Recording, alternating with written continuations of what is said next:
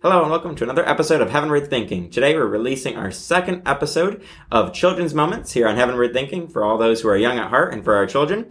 So I'm going to kick it off by letting Miss Ruth tell us a little bit about what object lesson she's going to be doing today and reading some scripture. So what's today's object lesson? Today's lesson is going to be about a life that's out of balance and how we can get the life back in balance. And we're going to look at an example of someone from the scripture. So right now I have this Pepsi can and you can see I can't get it to do anything but lay down, roll.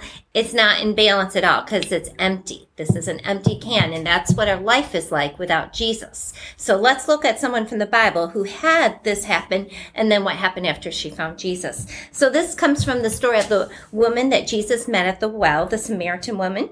I'm going to start in John chapter 4, verse 4. Now he had to go through Samaria, that is Jesus. So he came to a town in Samaria called Sychar, near the plot of ground Jacob had given to his son Joseph. Jacob's well was there, and Jesus, tired as he was from the journey, sat down by the well. It was about noon. When a Samaritan woman came to draw water, Jesus said to her, "Will you give me a drink?" His disciples had gone into the town to buy food. The Samaritan woman said to him, "You are a Jew, and I am a Samaritan woman. How can you ask me for a drink?" For Jews do not associate with Samaritans. Jesus answered her, "If you knew the gift of God and who it is that asks you for a drink, you would have asked him, and he would have given you living water." "Sir," the woman said, "you have nothing to draw with, and the well is deep. Where can you get this living water? Are you greater than our father Jacob, who gave us the well and drank from it himself, as did also his sons and his livestock?" Jesus answered, "Everyone who drinks this water will be thirsty again. But whoever drinks the water I give them will never thirst. Indeed, the water I give them will become in them a spring of water welling up to eternal life." The woman said to him, "Sir, give me this water so that I won't get thirsty and have to keep coming here to draw water." So Jesus is interacting with this woman, and we find out if we keep reading the story, she was a very sinful woman, and she was coming to the well at a time of day when the other women didn't come because she was living such a rough life and wouldn't have been treated well by these women. And Jesus takes time to talk to her. And even though she's a Samaritan and Jews and Samaritans don't talk together, Jesus goes above and beyond, and he reaches out to this woman, and he's offering her living water. She didn't understand it at first, but later on, she does understand, and she understands it so much that she goes and tells everybody in her town, "Come see this man who told me everything I ever did."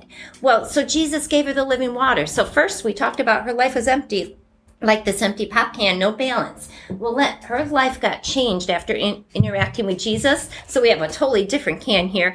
And this one is filled with the living water. There's water in it to represent the living water that Jesus can fill in our lives. And it can put our lives into balance. And it's a balance that is pretty surprising. It's not the way the world would see it. It's a balance that's unexpected.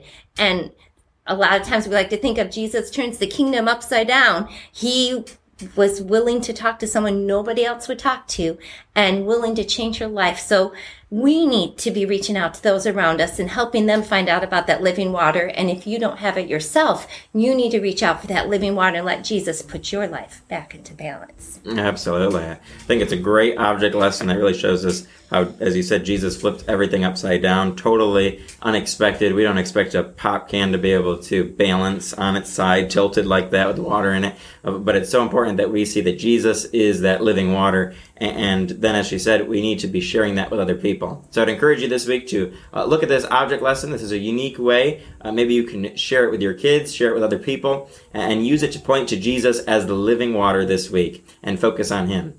We hope that you'll join us next week for another episode of Children's Moments here on Heavenward Thinking. Until then, keep watching all of our different shows and being encouraged. And if there's any prayer requests that you have, we would love to be able to pray with you and talk to you this week.